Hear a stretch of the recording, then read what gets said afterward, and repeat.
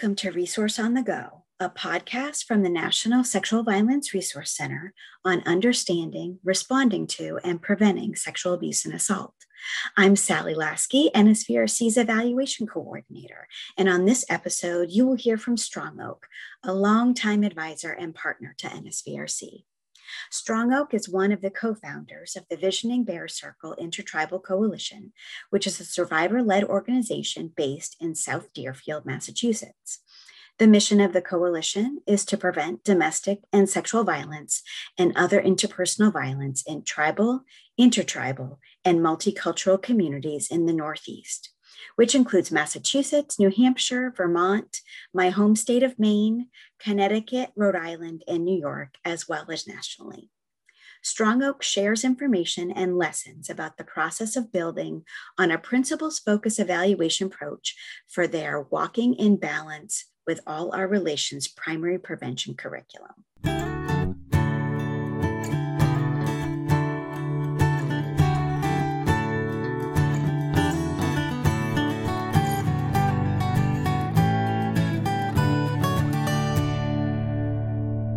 Strong Oak, it is so lovely to have you on the NSVRC podcast. Could you tell our listeners a little bit about yourself? Well, I'm a survivor of both domestic and sexual violence and childhood sexual assault. And I've been plunged into this work for over 50 years. I started out as a journalism major, but the universe decided that seeking the prevention of violence towards children and families has apparently been my calling. And through that time, finding ways for Indigenous people to have services and interventions and prevention initiatives that were specific to our community was a long journey and didn't really come into fruition until the birth of the Visioning Bear Circle Intertribal Coalition in 2015. That's when we got our 501c3. It was a pregnancy because in October of 2014, we submitted it to the IRS. Okay. Or decided to actually, go that route after we actually incorporated with the state of Massachusetts. And then in October is when we submitted it. That was a 9-month process because we didn't know what we would do with a hierarchy if we didn't want to have to form one. So we found a way to truly be true to circle practices and still be a 501c3. Yeah, well, you've been able, I think, to share a lot of information about Walking in Balance with All Our Relations over the years as it's been developing. And we'll share in the show notes information from previous presentations and meetings. And there's also this case study that you worked with the NSVRC around. So we'll put those links in our show notes. But I'm wondering, before we jump in to talking a little bit more about how your evaluation process has evolved, could you just share a little bit more about the program? Well, one of the things I'll say is this prevention initiative was itself a long process of birthing. We realized that we really couldn't deal effectively in our community around prevention or intervention with the mainstream organizations. So, and we wondered what was wrong with this picture. And then we decided that what's wrong with the picture is we needed to go back before the colonists or settlers came here and look at what the values were in order to reclaim our culture and have ways of intervening that were based on our practices. So we'd always been involved in circle practice. So now in hindsight, I wonder, why didn't we start with that to begin with? But we didn't. We were in a mainstream agency. We were really impacted by mainstream ways of doing things. Then we finally realized we really need to go back. So the first thing we did is what in the dominant culture would be referred to as a literature review. So what we did is we really tried to get as much information as we possibly could on what were the values before the colonists came. And we read a lot about the original instructions that were given to us and actually inform all ceremonial practices. These original instructions are really important. And it really was, the original instructions are about relating to the world as though everything in it is equitable, that human beings and plants and animals, the elementals, water, everything is completely equitable and has a reason to be here, infused by spirit with its own um, developmental path for realizing full potential. And for that to happen, like even if you think about what it would take for a green bean to grow to its full potential, it would need adequate water, it would need adequate soil, it would be interdependently involved with its environment. So we began to look at us as all independently involved and equitable, which the circle really shows. So then we decided that we needed to have a way of doing our prevention work in circle using these values. So the first thing we did was we took all the values and we synthesized them down in an intertribal way, because in our community we're intertribal, and we whittled it down to 12 different values. And it turns out what we did is extraordinary, because just in the last year or two, I learned that the 7 grandfather teachings are completely involved in our curriculum values. And I was like astounded by that. And it's cosmologically related, because the 7 values also make a 7-pointed star. And, you know, and the Bidet lodges are the Eastern ceremonial lodges that I'm involved with now. And because I'm involved now, my whole community will be involved. And also I am a sun dancer, so I've sun danced in South Dakota. So there's a linkage now between the sun dance of the West, which those ceremonies existed and exist, you know, for thousands of years, and then the Bidet lodges, which are the Midewin on Anishinaabe. So look, those two practices are coming together, East and West. So where I go for my Bidet lodge teachings, they also have a lodge for the Sundance as well. So the two lodges are in the same, they're side by side. So I guess really what I'm saying is, for Indigenous people, ceremonial practices are really critical for healing. And we think that really they're critical for other people's healing as well. So we do teach multiculturally, because there's an intersectionality about the approach of our work that's knit into these values.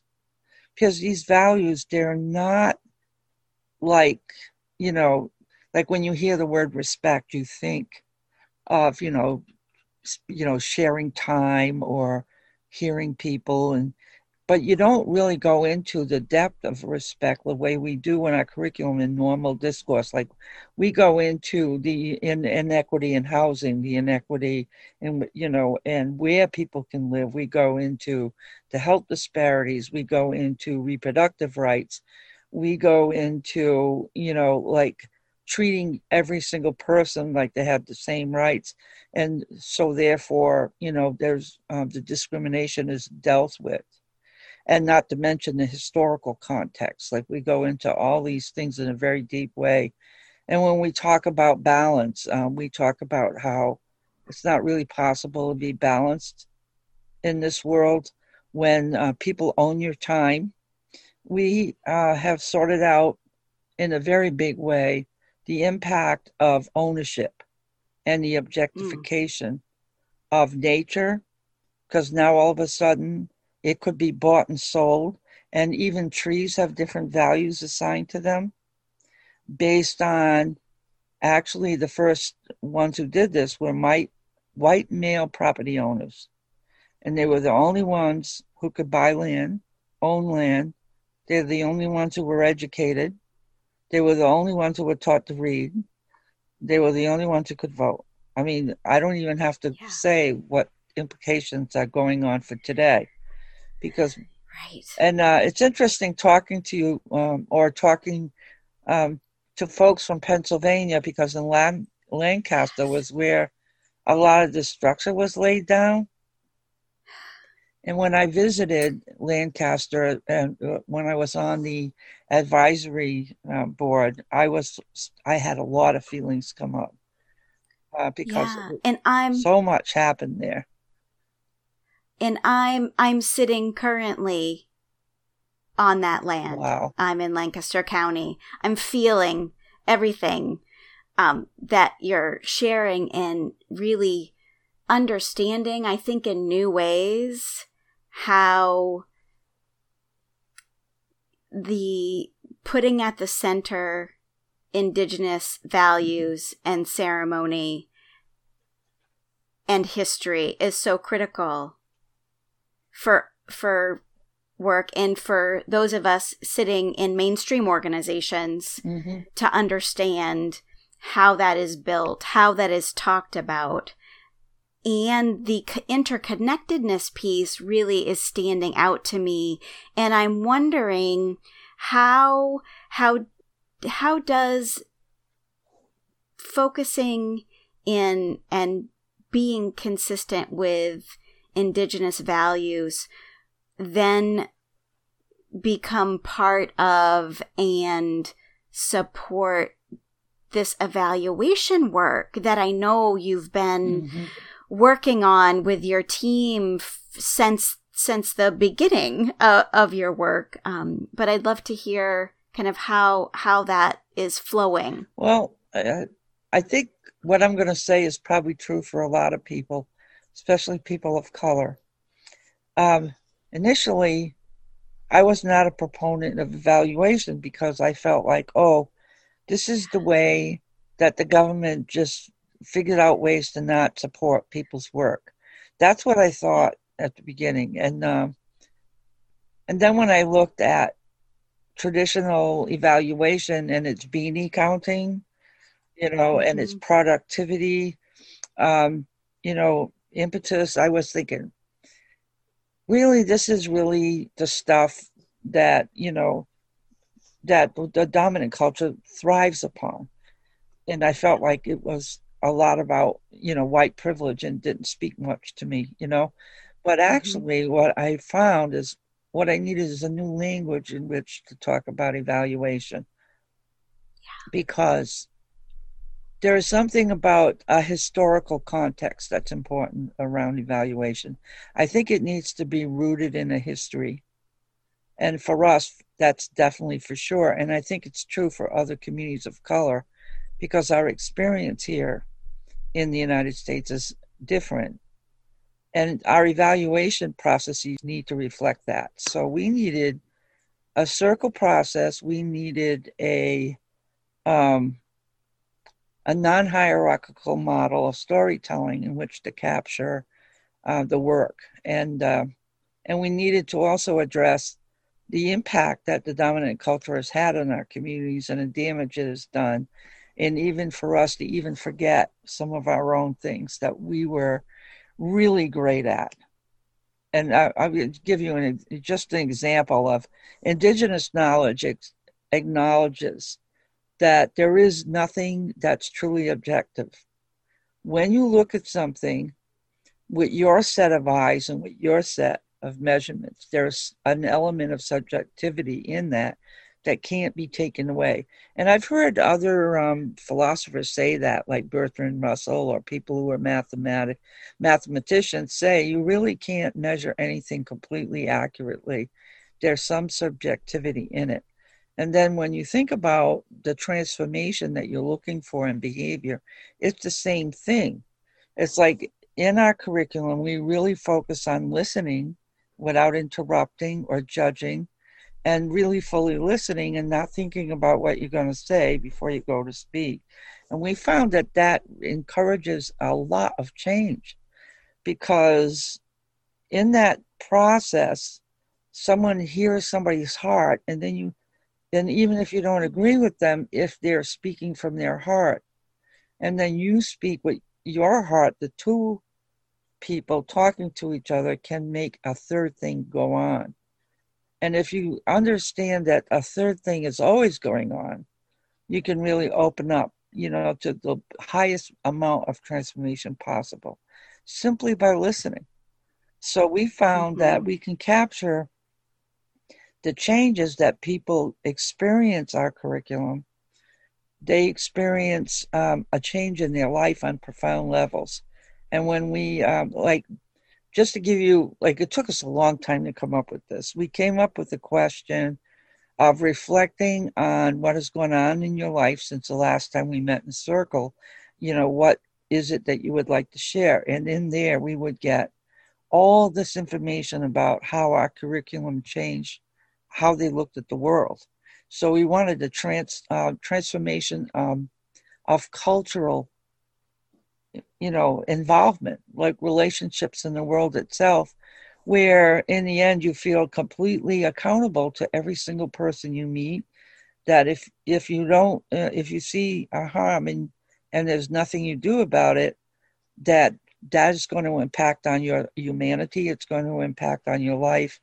So, and we talk even when people are planting their gardens, if you look at all plants and animals as equal to yourself, when you're moving a weed out, I mean, is it a weed or is it really a wild form of medicine? And people began to garden differently, and people began to spend more time with their children. In the process of evaluation, we found out by trial and error, most of it, which is the order of our curriculum. Because we found that if you really want for empathy and you want conflict resolution, you can't start with that.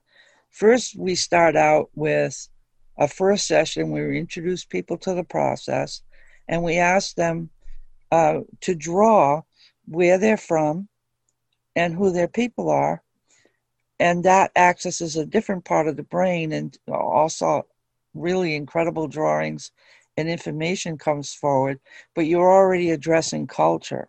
You're already addressing the ancestry. And you're beginning to get a historical way of putting yourself into the United States. And then we also ask people, and this is not through drawing, how they got their names. And a lot of rich information comes out from that. I mean, incredible stories. So, and what we're doing is building a background, we're building trust in a deeper way. And we don't ask for agreements until we've gone through that process. And then we do agreements, and those are put on a pie plate, written in a circle. And it's amazing what kind of things come up in the agreements based on going through that process of identifying, your name, where you're from, and who your people are. Very different kind of things come up. Then the next thing we do is peace and justice, where we talk about a historical analysis of where the problems of violence came, which we address as having come from the structure that got set in, whereby everything got owned. The plants, the animals, the waters, and people. People got owned. African people got owned. Native peoples got removed or owned. And then women were owned and the children were owned. There was an objectification that set in. I mean, there's no way it used to be that a woman couldn't even say no in a marriage to sexual, activity because it wasn't acknowledged in the law, which is a form of ownership. And the fact that women couldn't own any property, really, until the 1970s, I think, fully. I mean, it used to be that if a woman bought a car, it had to be registered in her husband's name or a man's name. Yeah. So anyway, when you look at this, a lot of young people don't know this today, but it's important that that's how owned we were. And the currency they used is money in order to put it all in place. So we see capitalism as a big piece of this. And so when we talk about the doctrine of discovery, which few people know about. We address the fact that that's still in the Constitution, which means that indigenous people really can't have full sovereignty rights if, in fact, in the Constitution it says that whatever was in place when England had owned the land here is now transferred, and it's really in the Constitution. So and Ruth Bader Ginsburg had to rule based on what was in the Constitution and deny land to the Tlingit people who were looking to reclaim it, And It's a way of making sure that the treaties never get enforced to have that in there, because it's like it said that all people who were not Christian were barbarous, savage people from whom you could take the land. And then the Incitera Bull from, I think it's Pope Nicholas V or somebody, who said it, who backed it up and said that this was only Christians could own the land. It entitled people to take everything from all people of color.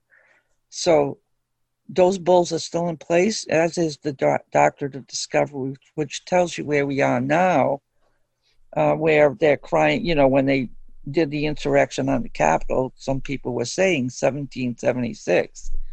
So with all this in place, right, so we set the table for here's the analysis. This is how it happened. And this is how even the land was colonized.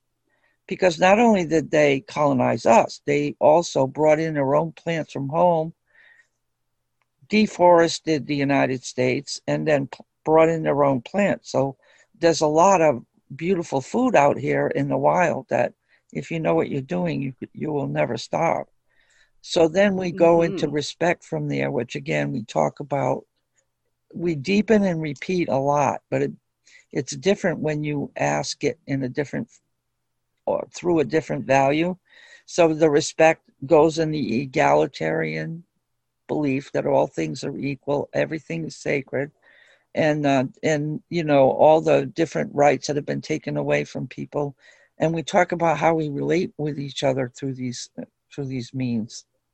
Do you pay attention more to someone because they got more money or because of their race? Or we talk about, there's always about equity and respect. And then we move to balance. And that's where we look at how our time is owned.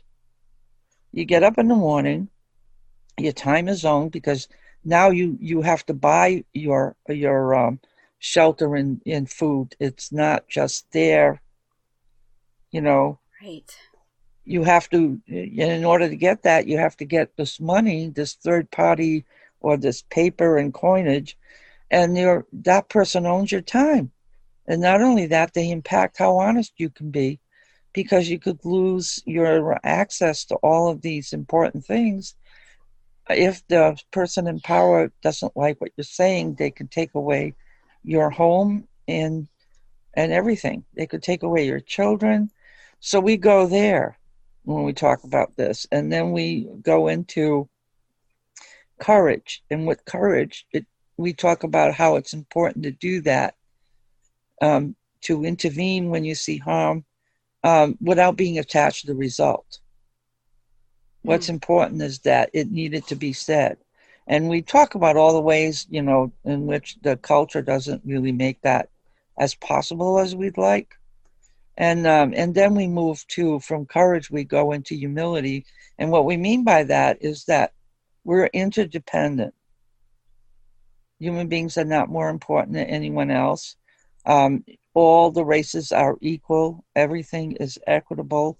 The circle itself is equitable. Everyone in the circle has the same voice.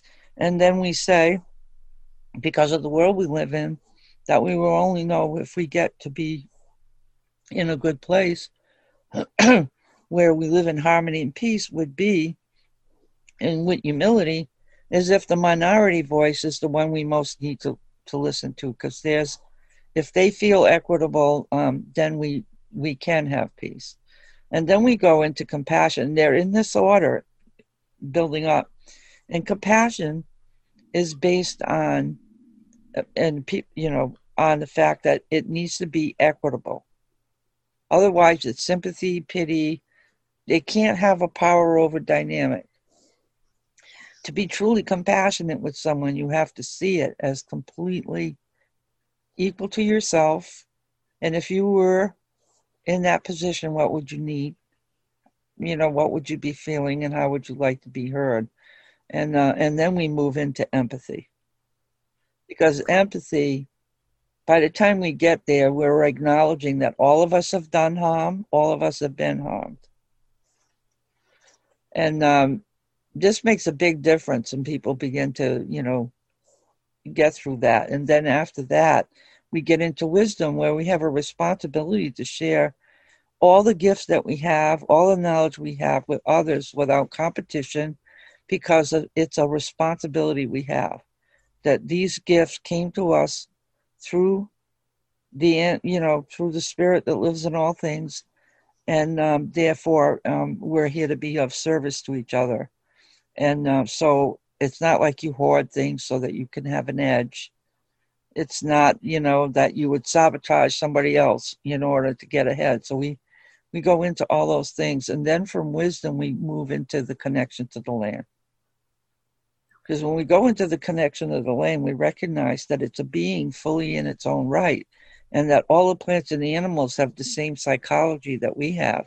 And in fact, many people begin to share their extraordinary experiences they've had in nature, that the dominant culture doesn't really give you much room to speak about without making a reservation for you in one of its mental health centers. You know what I mean? It's like, because spirits talk to you through the land. And that's the biggest source of trouble, is that we can't be enjoying being in the world as much as we would like, because we're owing our time to someone.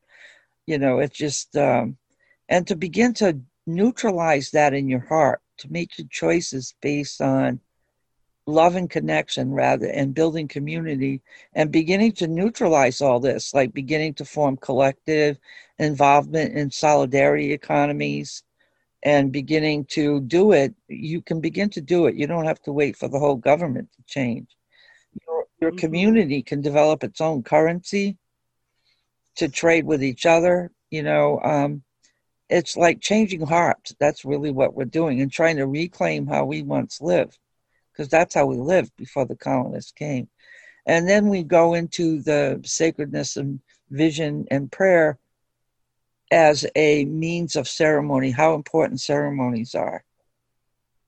It's really powerful for people, if they come back from war time, to be able to have a place in ceremony to debrief from all that, to reclaim, being able to be in the civilian world, with,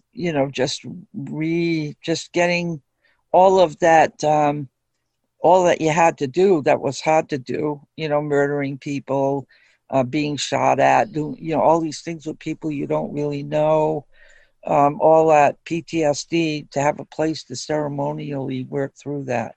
Like Sundance is an amazing experience for doing something like that. But I've heard really astounding ways of dealing with, like, if you've been raped, that you could reclaim yourself through ceremony. I've heard of people being in the rivers to do that, and reclaiming their whole virginity, even with grandmother, involvement, sweat lodges, and all these things. I know myself, I Sundance because I have early childhood trauma that I've never, no matter how much therapy I've ever had, that would always come up. So, and I realized that spiritually that would have to be taken away, because it's in my cells, and I couldn't just do that myself. And I have to say, it took me a couple of Sundances, but I'm pretty close, what I mean, to really doing that. And then Sundancing for all the children, not to, be impacted for the rest of their life about trauma that's set in their cells, or for the ancestral traumas that we're carrying in ourselves. It's really, really healing yourself with everyone else intentionally. Like, what I love about ceremony is the prayers aren't only for you; they're for everyone. And I learned a lot about the power of the land to speak to me through ceremony. My first vision quest I ever did is how I ended up getting my name. I vision quested by a large oak tree. It was so big, it took 6 people to put their arms around it. And Wow. it spoke to me. I mean, the second day I woke up in the morning and I felt some love from that tree that was astounding.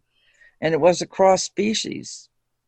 There's conversations we used to be able to have across species until all the nonsense of the structures got set in and all that objectification got set in. We all were able to have those kind of conversations with the animals. And we could still get that back, but we have to work hard to get it, by getting all the clutter out. But it's like the prevention in there is just so immense. I can't, like, the first time I went to Sundance, I didn't have, like, I have to do my vision quest before I go.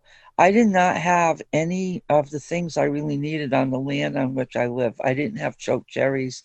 I didn't have some things. After I Sundanced 1 year, the next year, I had full-grown plants with choke cherries. I had wild grapes with the seeds, and I had wild apples. They were all grown up. It wasn't like possible under normal circumstances to have that present in a year. But that's what land can do, and like people don't realize that, or even when they chop it down, they don't realize that they have trauma, and it's a murder if you don't sit down and have a conversation. And if you need to look at, why is that tree coming down? It provides your air. It holds the roots in the ground. They collaborate under the ground. They communicate beautifully, all the root systems. And it really takes 4 years after you cut a tree down for the wood. The energy is still in there for 4 years.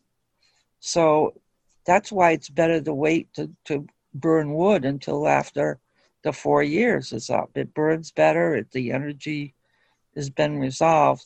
So I hope this is helping with this, because then when we go into generosity, we're not talking about, I gave, blah, blah, blah, or I donated, da, da, da, da. No, we're talking about bartering, equitable systems. We're talking about a whole culture based on generosity, where the receiver has to not feel diminished in it, that you also see the gift back. It's a mutual exchange. With generosity, it needs to have no attachment to it. Like when you give it, it's gone now. There's no manipulation. There's no expectation. It's just like given. And and then the last thing we do is gratitude. And when we do gratitude, we look at, again, it's all about community building. It's all about responsibility to each other. The whole curriculum. It includes all the intersections.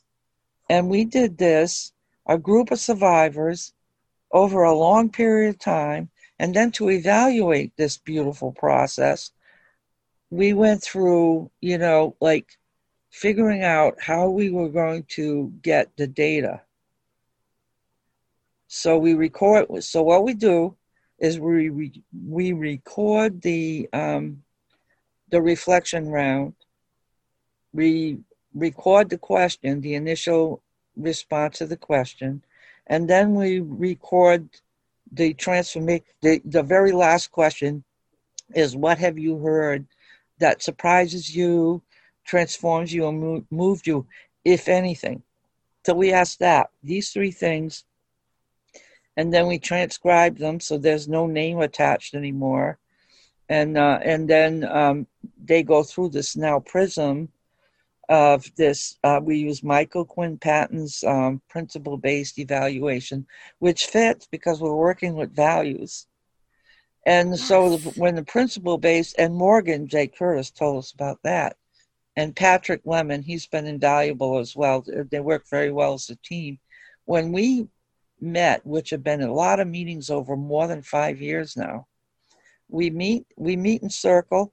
All the community trainers that have been using the model, the curriculum, are at the table, and we actually go in a circle, and they love it. Morgan and Patrick love being part of the It's great. circle. And we go around and we Yes. share what we've experienced teaching it. What do we think needed to be tweaked? How would we do the questions? How can we evaluate this? So everyone would have input into that process over these last 5 years. Then we tried out using, the data, using Michael Quinn Patton's stuff, which took a long time for us to get it. And then it Yeah. took a while to come up with the questions. Then it took actually going to see someone else give a presentation on it at the National Sexual Assault Conference.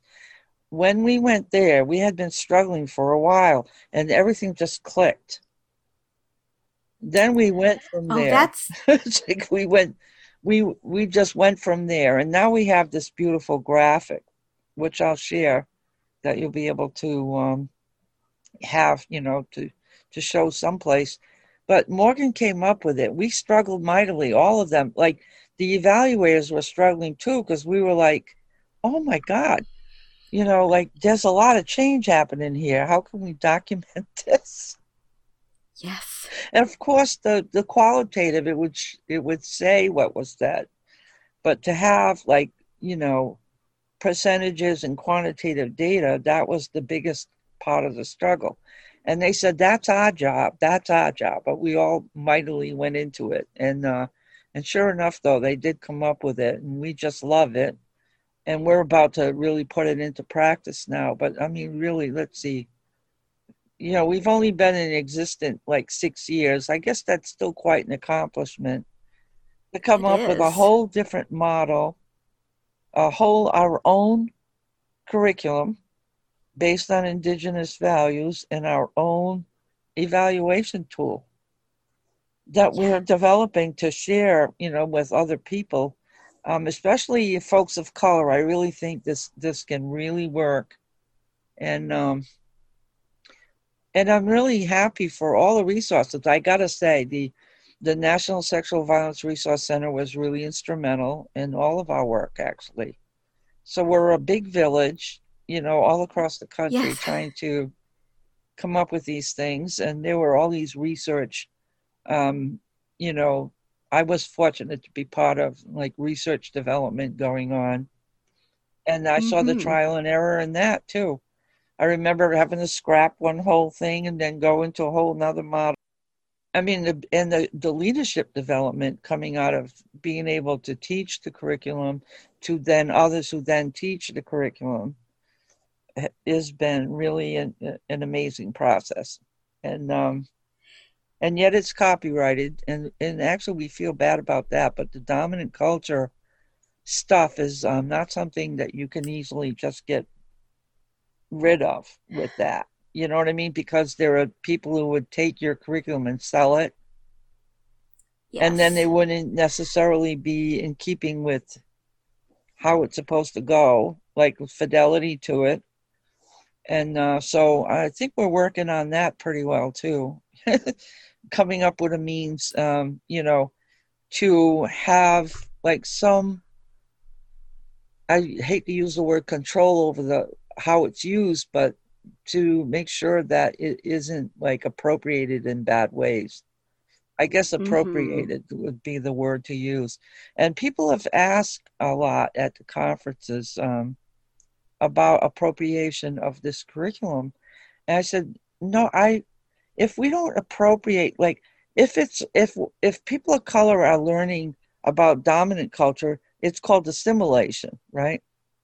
But when it's our Mm-hmm. culture that we're sharing, all of a sudden it's appropriation. I said, all you need to do is acknowledge where you got it from, and that you were trained, by the people whose work you're using, and that they would be happy that you were doing it. And like I remember saying that at one of the conferences, where someone asked about appropriation, I said, I want you to use circles. I really want you to take these materials and use them.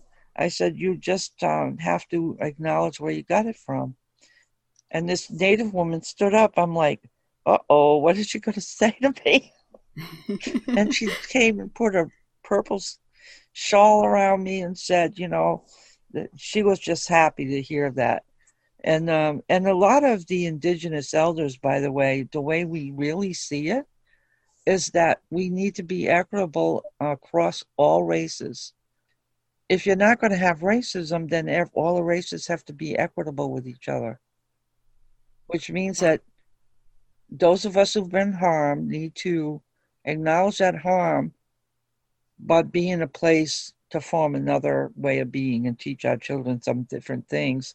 And then the same, like if people have been born with privilege and advantages, they need to acknowledge that and then to not operate from that place so that everyone is equitable. So it's all about equity.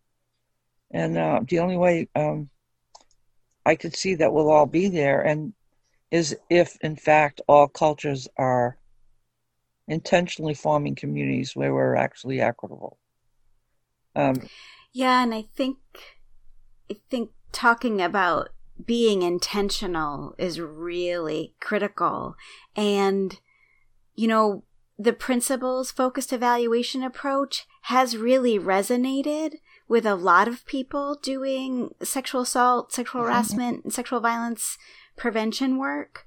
And that community care that you've talked so much about, that is grounded in wanting to support healing at the individual level, but also at that community level, because we're experiencing community violence. It is. As well as individual violence. You've provided some wonderful examples and a lot of tips and permission for folks to take a look at what you've done. But do you have any other tips for people that are developing culturally specific evaluations in their own communities, and for the folks that may be supporting culturally specific programs and their evaluations but might not be part of that community? Well, the first thing that came to mind when you asked me that question was involve your community in the evaluation. People who are using the tools that you're evaluating, involve them in that. Look first as to whether it's giving you the information you need. And I found that people began to be excited about evaluation. And that was a major thing, to have people in. And people feel really respected when they're involved in developing evaluation tools. And have the tool reflect the work you're trying to measure, which turns out this model works really, really well. Because it's based on a common sense thing, that everything that we do comes out of our values and principles. Translating that into behavior, just learning about the behaviors reflect the value. What you see is reflective, and making that little connection, I really think that was a deep knowing that, oh yeah, there's a seamlessness about that. And if you're going to make changes, then there's the place the change needs to happen. Because the behavior will reflect it, what's going on. And then you'll know that you really were effective when those begin to really shift and you get to see it, so yeah. So I just think involving people as much as possible, let it expand before you contract it. Oh, it's a good tip. Yeah, let the ideas really, because that actually is probably defining everything that happened for us, and what worked and what didn't work, and not to get discouraged. The process is important, and it was kind of exciting. People struggle through together. And that's a really an important piece of Michael Quinton Patton's work, because if it's involved all around in everything that you do, then it's you change too. That's the other thing. We all changed by teaching the curriculum, and we decided that's an important part of the evaluation, to reflect our own change.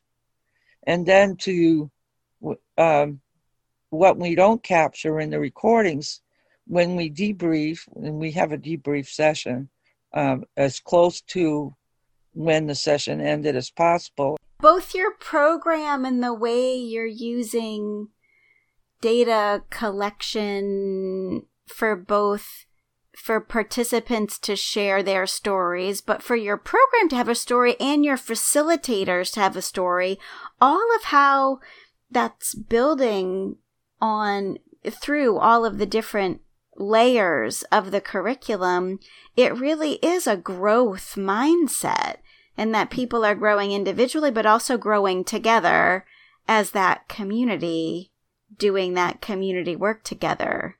So that's really powerful. People forget that each of us has a responsibility on this particular, content that we have to personalize and talk about. So when people teach it, one of our new teachers was like, "Oh my God, I don't know how I'm going to do this." And she's doing really well, but it's like, yes, this is the content, and we don't want you to just read it off a piece of paper.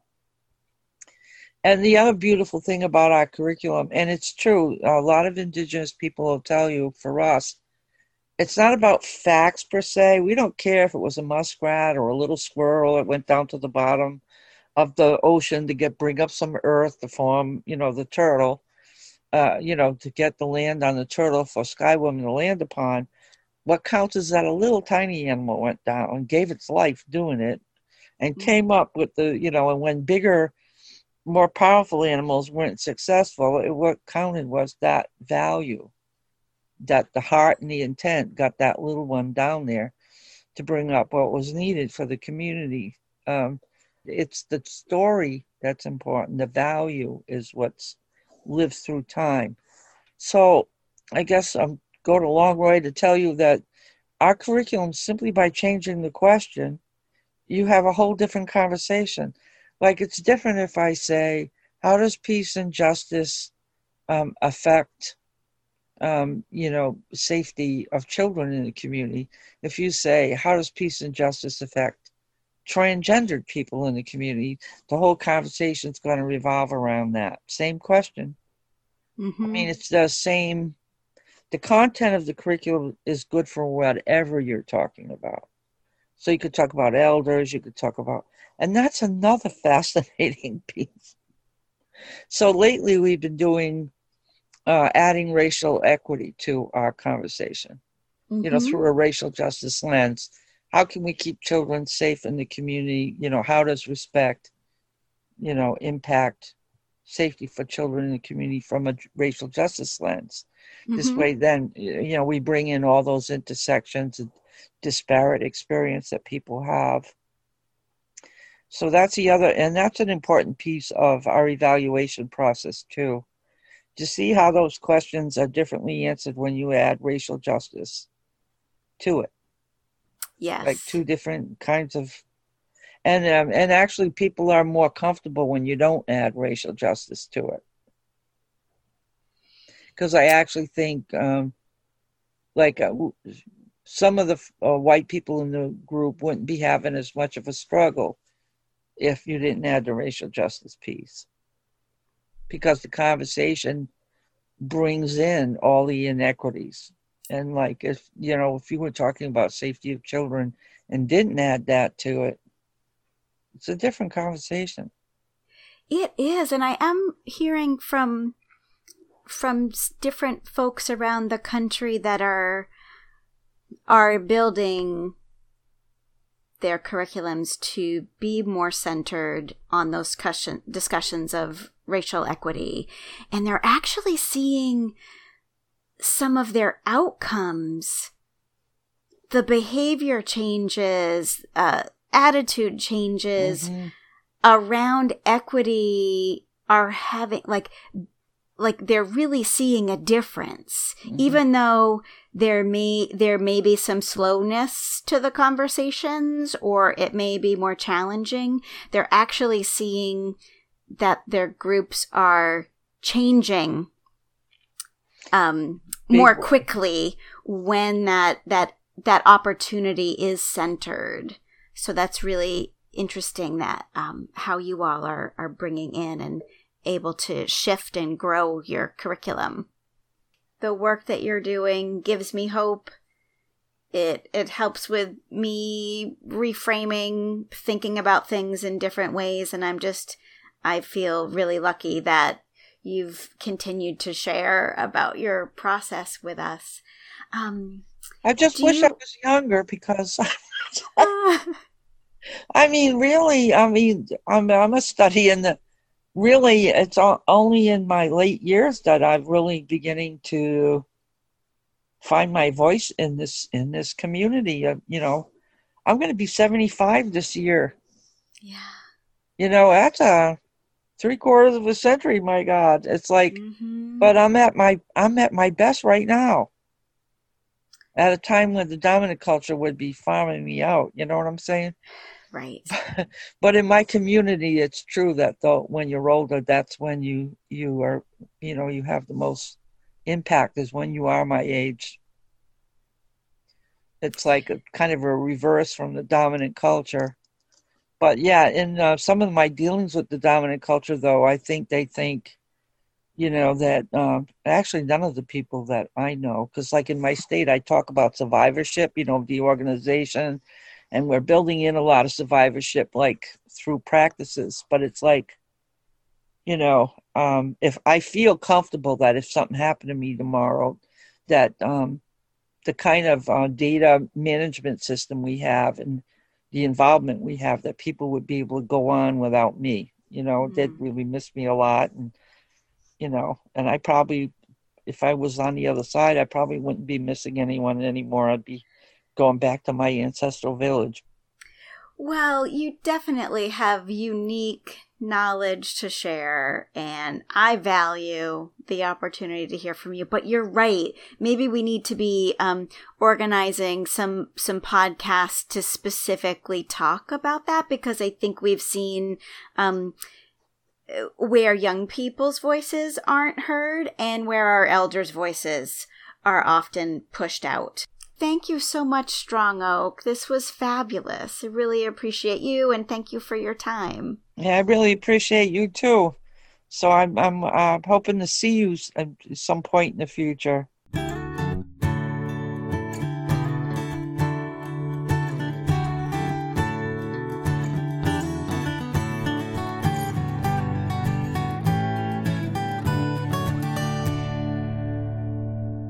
Thank you for listening to this episode of Resource on the Go.